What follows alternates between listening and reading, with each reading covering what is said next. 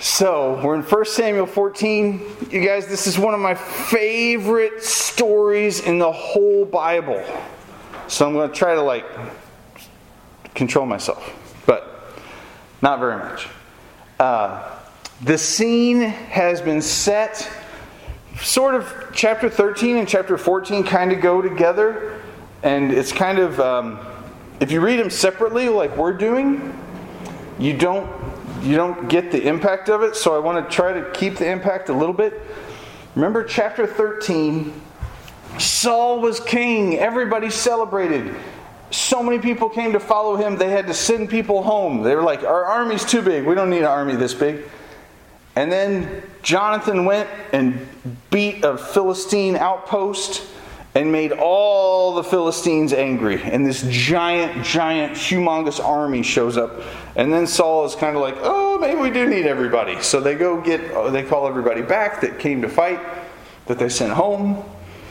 And then Saul is scared. Samuel says, wait 7 days for me. I'll show up. I'll do the sacrifice. And we'll inquire from the Lord what to do. Saul waits 6 3/4 days, not 7 days. Does the sacrifice himself. As soon as he's done, washes his hands, and Samuel shows up and says, all right, you're fired. You're not the king of Israel anymore. The blessing of God has been passed on to another person. God's going to find somebody else. Your line is not even going to continue as kings. Like the ancestry of kings that would normally happen, that's not even going to happen. We're not even going to replace you with one of your descendants. You're done. And then chapter 13 ends, and Saul has 600 men.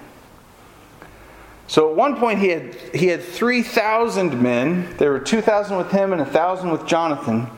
And they sent everybody else home. At another point they had even more than that. And then at the end of 13 he has 600. And we don't know if that's 600 between him and Jonathan together. The ranks are low. And the Philistines are mad. And their weapons, the Israelite weapons, are garbage. We were doing yard work this Saturday, and I probably talk about this every Saturday. You guys are showing me some kindness. Every time we get a pitchfork out to turn the compost, every time we get a hoe out to pull the weeds, I'm like, this is all Israel had to fight with. Like this versus swords and chariots and trained soldiers, and they're just farmers with blunt tools, pretty bad. Everywhere in the Bible where it's really bad for Israel and they're in really bad shape, that's all the best parts. That's where all the good parts happen. 1 Samuel chapter 14. One day, Jonathan, the son of Saul, said to the young man who carried his armor. So he had armor. He had somebody helping him, right? You can't carry all your stuff and fight. So you have an armor bearer that comes along with you that's probably not a good fighter, but it's somebody that's going to help you train a little bit. And they might be really good at helping you train, and they're really good at hauling your stuff along with you and carrying your gear. That way you're ready to fight. He says, come on, let's go over to the Philistine garrison on the other side. But he didn't tell his father. Saul was staying in the outskirts of Gibeah in the pomegranate cave at Migron. So if you're going to show off and proclaim where you are and I'm the king and I have power and here I am and we're ready to lead the army, do you think it's a good thing to hide in a cave? Probably not. That's the state of Israel's army. The king is hiding in a cave. But if you're going to hide in a cave, I would want to hide in a cave called the pomegranate cave. Because that means it's probably where they store the pomegranates. It could be shaped like a pomegranate, but it's more likely that's where they store them. And so he's got yummy food, and he gets to hide. The people were with him were about 600 men, including Ahijah, the son of Ahitub, Ichabod's brother, son of Phinehas, son of Eli, the priest of the Lord in Shiloh. Oh, man. Okay, so if you read all of that's in there on purpose. Do you remember who this guy is when you get the lineage? Eli was the corrupt priest whose sons would be smooching on the women that brought the sacrifices to the temple, and they would steal the best parts of the meat from the Lord. And God said through Samuel, I'm going to cut off your family line, and no one in your family will be priest. Ever. It's over for you. So here's Saul, who's been cut off as king. And who does he have as his priest?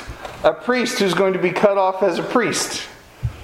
This is just not good. So it's Ichabod's brother. People did not know that Jonathan had gone.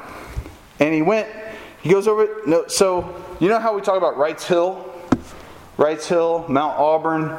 We've got names for these things. They had names for these two cliffs. The name of the one was Bozez and the other was Senna.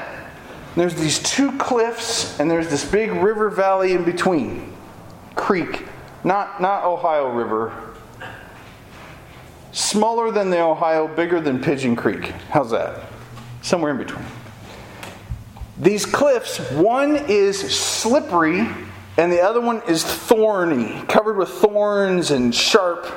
That's what those two words mean. And so everybody knows, man, that one cliff is just slick as can be.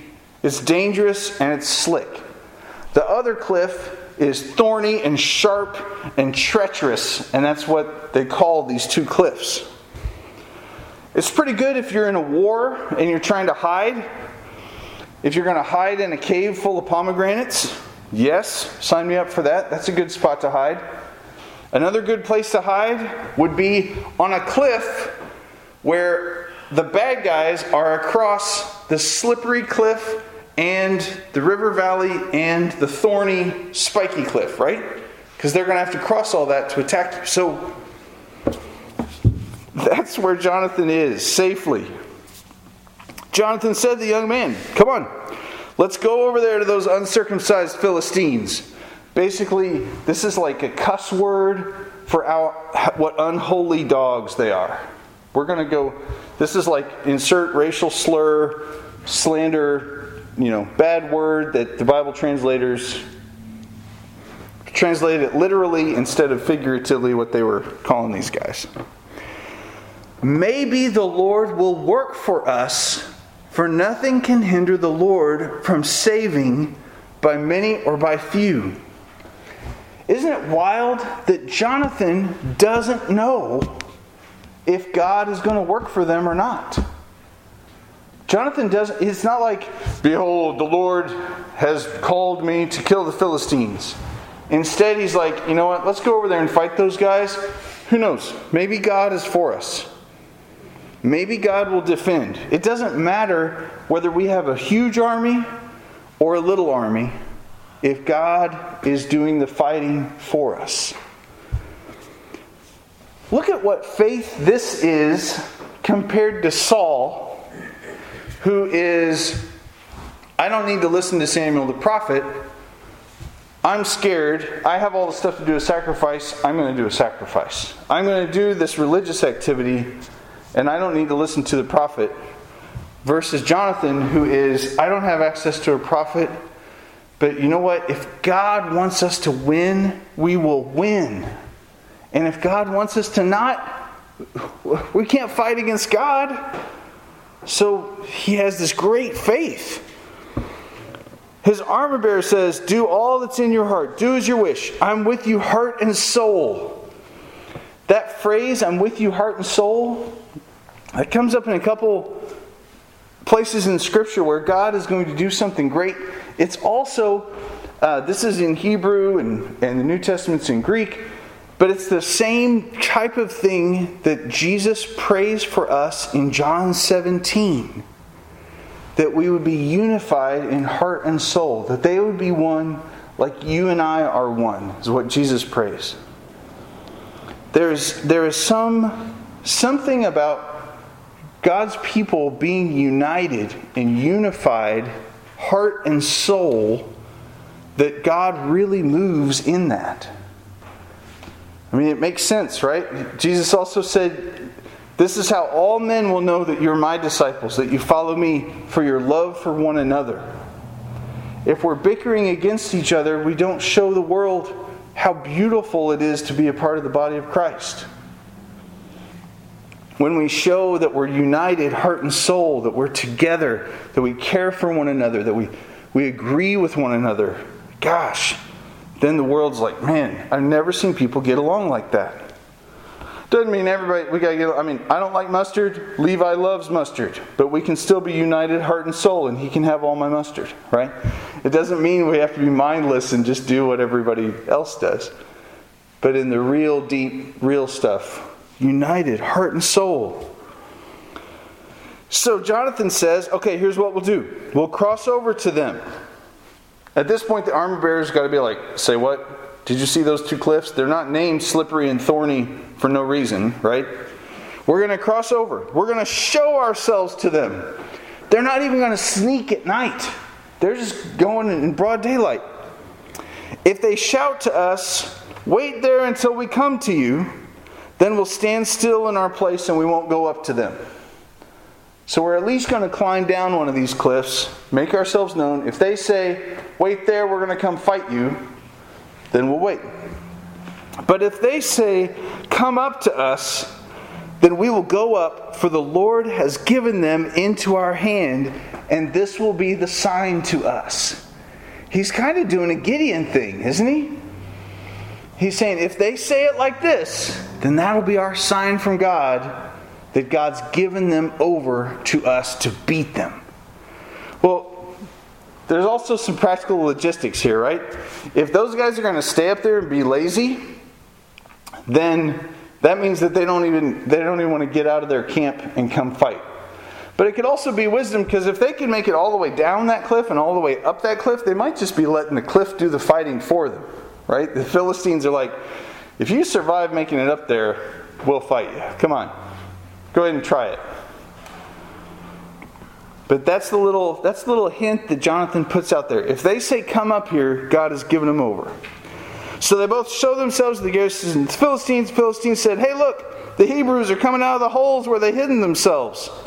Totally making a joke on King Saul hiding in the cave, right?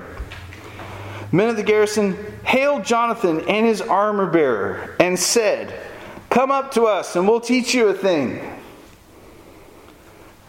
Can you imagine what that moment was like? I mean, they're walking out there. They're out in the open. They could get hit by an arrow. You know, the Philistines could just, they got the 30,000 chariots or whatever. They could just rain down on those guys and destroy them. It's just two of them. So it's scary. It's bold. You know, he's praying, "God, please be with us. Give these uncircumcised Philistines over into our hands. Give us victory." And when those guys shout, "Come on up here so we can teach you something," it's like, yes, we have won. Our victory was just handed to it. God just showed us that the victory's been handed to us. What do you think it was like to climb up that other side of the cliff? If you're Jonathan and the armor bearer, and you've got this confirmation, because God took the bait and went with it, and if they say, "Come up here and fight us," because it's going to be, you're going to be right in their camp, right? They have all their weapons. They're obviously at an advantage. But God did the little answer, and now they're going to climb up that rock with joy. They're going to climb up those rocks with celebration. They're already going to be celebrating. Look, he says, when they shouted, Jonathan said to his armor bearer, "Come up after me, for the Lord has given them into the hand of Israel." Then Jonathan climbed up on his hands and feet, and his armor bearer after him. He is climbing up this thorny or slippery cliff. We don't know which one was which, right? He's doing this difficult thing knowing that the Lord has already given him victory. He has already won this fight. And now he just has to do it. Do the actual labor of it, right? But God's already done it. Verse 13, Jonathan climbed up on his hands and feet, his armor bearer after him, and they fell before Jonathan, and his armor bearer killed them after him. You don't even get any details. Like, this is not an action movie, right? This is a history book. At the first strike which Jonathan and his armor bearer made, they killed about 20 men, as it were half a furrow's length of an acre of land. So basically, this little encampment was an area, little area. There were 20 guys. Jonathan comes up the side of the mountain, side of this cliff, and just starts fighting. Remember, there's only 2 swords in Israel. One is King Saul's in the pomegranate cave. The other one is on the top of that ridge in the hand of Jonathan. One is sitting with a guy that thinks that if I do all the religious stuff, I need to offer a sacrifice. I'm not going to listen to a prophet. I need to haul the Ark of the Covenant around wherever I go. I need to have a whole bunch of priests around. He's doing no good at all, right? Meanwhile, there's this guy that has faith, an accurate faith in God of Israel who can save by many or by few. And he is acting on that faith, and he is winning.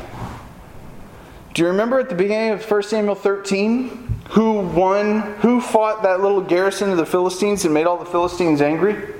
Was it Saul? It was not Saul. It was Jonathan. Saul wasn't even, he was scared in chapter 13. He's scared in chapter 14. Here's Jonathan, fulfilling God's faithfulness, fulfilling God's promise. And he strikes him down. So the way the armor bearer worked is your armor bearer, since he's carrying all the stuff, he's also your number one looter and pillager. So I fight the guy, and I kill the guy and injure him and knock him down. The next guy comes. I go fight this guy, my armor bearer comes along behind me, just makes sure they're dead, does the really dirty work, and then checks their gear. Ooh, we could use that. We could use one of those too. Oh, this guy, he's got bacon. We won't take the bacon. But, so that's what the armor bearer does. He comes along behind and he cleans up, and he might have to do a little bit of fighting, because remember, he's kind of like the coach. He's kind of like the manager. He's kind of like the water boy, all wrapped up in one. The first strike with Jonathan and his armor bearer made killed 20 men within, as it were, half a furrow's length of an acre of land. There was a panic in the camp. So they have these camps, and they look over, and the Philistines see 20 guys get wiped out by one dude. The other thing, it doesn't say it, but it hinted at it earlier. They see that one dude is not fighting with a pitchfork or an ox goad or an axe. He's fighting with a sword. We didn't think the Israelites had weapons. We thought we were coming out here to fight, right? If you're a Philistine, you're thinking, I thought we were coming out here to fight all these Israelites, and they're all a bunch of farm boys with sticks and pitchforks. That dude's got a sword, and I can tell and he just wiped out all 20 of the men over on that ridge. And he must have climbed, and he must have climbed down that, and panic sets in. Okay? It's really wild how the Lord can use natural circumstances and natural situations, and then He can also make it supernatural, right? Because if you were in that next camp on the next ridge and you saw all that, you'd be like, I don't know who that dude is, but if he comes towards us, I'm running. Because the dude is bad. Just from looking at the cliffs and all that. And the Lord just amplified that. There was a panic in the camp, in the field, among all the people. The garrison and even the raiders trembled. The earth quaked, and it became a tremendous panic. So panic spreads. Whoa, we're under attack. They just wiped out the South Garrison, whatever. They're like, what? How could they do that? Everybody starts to panic, and then the Lord just throws in an earthquake. Just to shake it, just to make if you could be stressed, An earthquake is going to add to that, right? The watchmen of Saul in Gibeah of Benjamin looked. This always cracks me up. Saul, he's so scared. You know he's got really good watchmen.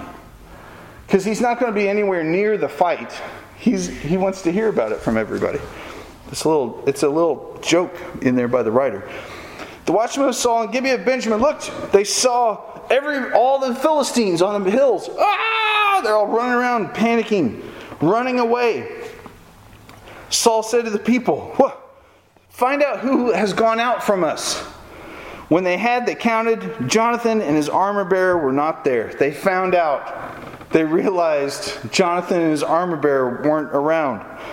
Saul says to Ahijah, "Bring the ark of God here." For the ark of God went. He's bringing the ark of God around. Talk to the priest. And tell... This is all so funny.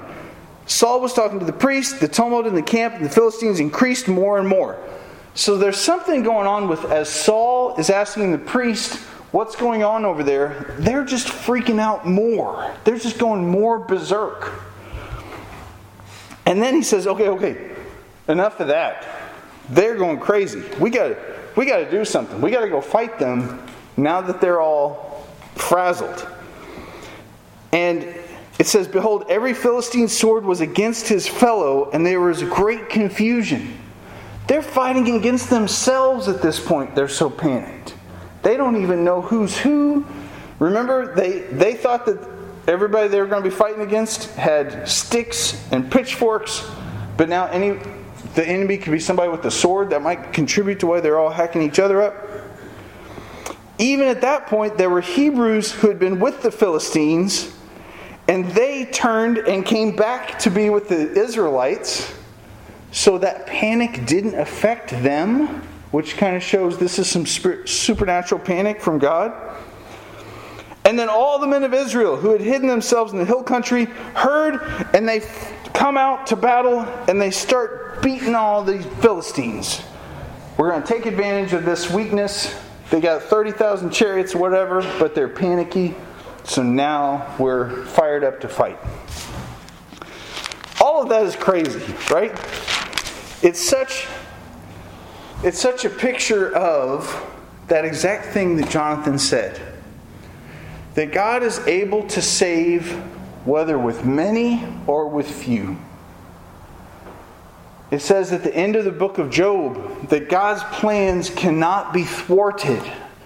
And I love that because I get to say the word thwarted. But I also love that because God has a plan and He can do stuff. And it's not according to how many people He has to do it.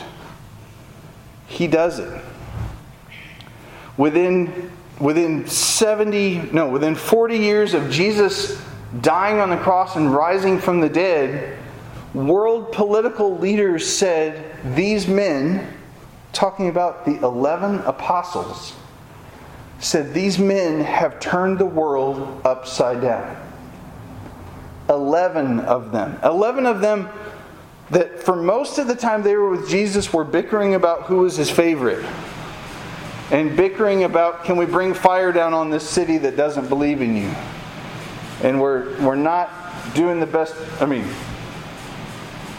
We read about them and we're like, gosh, I would be such a better disciple than these guys are. That's good. You can think that. Go for it. It doesn't mean these massive numbers to God. It's a king with a whole army that won't listen to God, that won't listen to God's prophets, is not as powerful as one. What is Jonathan? He's on a cursed family line. His family line has been cursed. His dad was unfaithful, right? Jonathan, one guy, even from a cursed family line that has faith that God will save, God can use to do this incredible, awesome thing. Which means we got to flip over to Galatians. What? So there's this other thing that Saul did. And he said, let's beat those Philistines. We're going to beat them so bad nobody eats until we've beaten all the Philistines. Everybody is going to go without food. And some of them are like, what?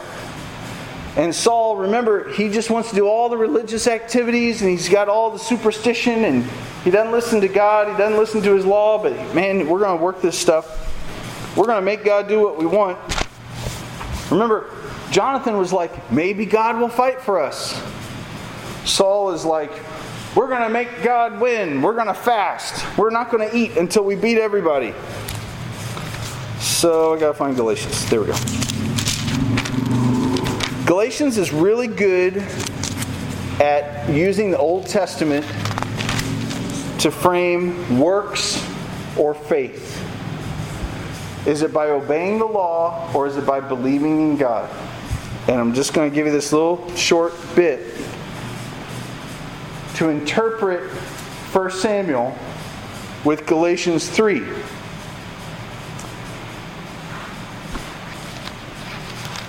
Galatians chapter 3, verse 7.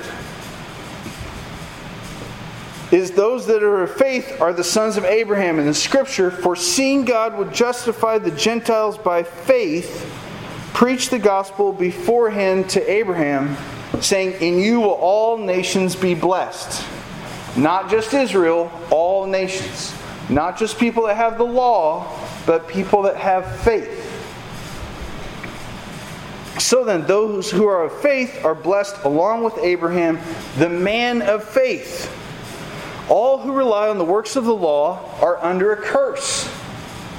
This is Saul.